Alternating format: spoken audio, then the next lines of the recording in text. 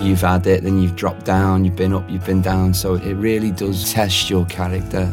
At that point, I would have A&R calling me from Rough Trade. I'd have, somebody wants to do an article for Mojo. So I was in the eye of the hurricane trying to keep it all together. The thing about touring, it is like a community.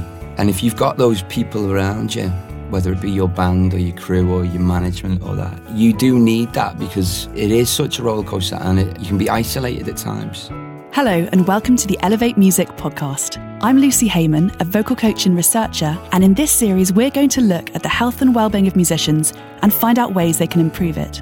Musicians can face a number of physical and mental issues in their career, and when untreated, these can lead to real problems that can affect playing, confidence, and the ability to work.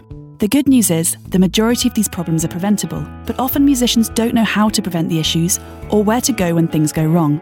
This is why we created the Elevate Music podcast. It's very uncommon that someone has a single issue. There are a range of things that can be challenging within people's careers in music, and obviously the kind of freelance nature of a lot of people's careers can bring up some difficulties in terms of managing that. If there are things that aren't addressed in the early days, they just grow, magnify as the whole process grows.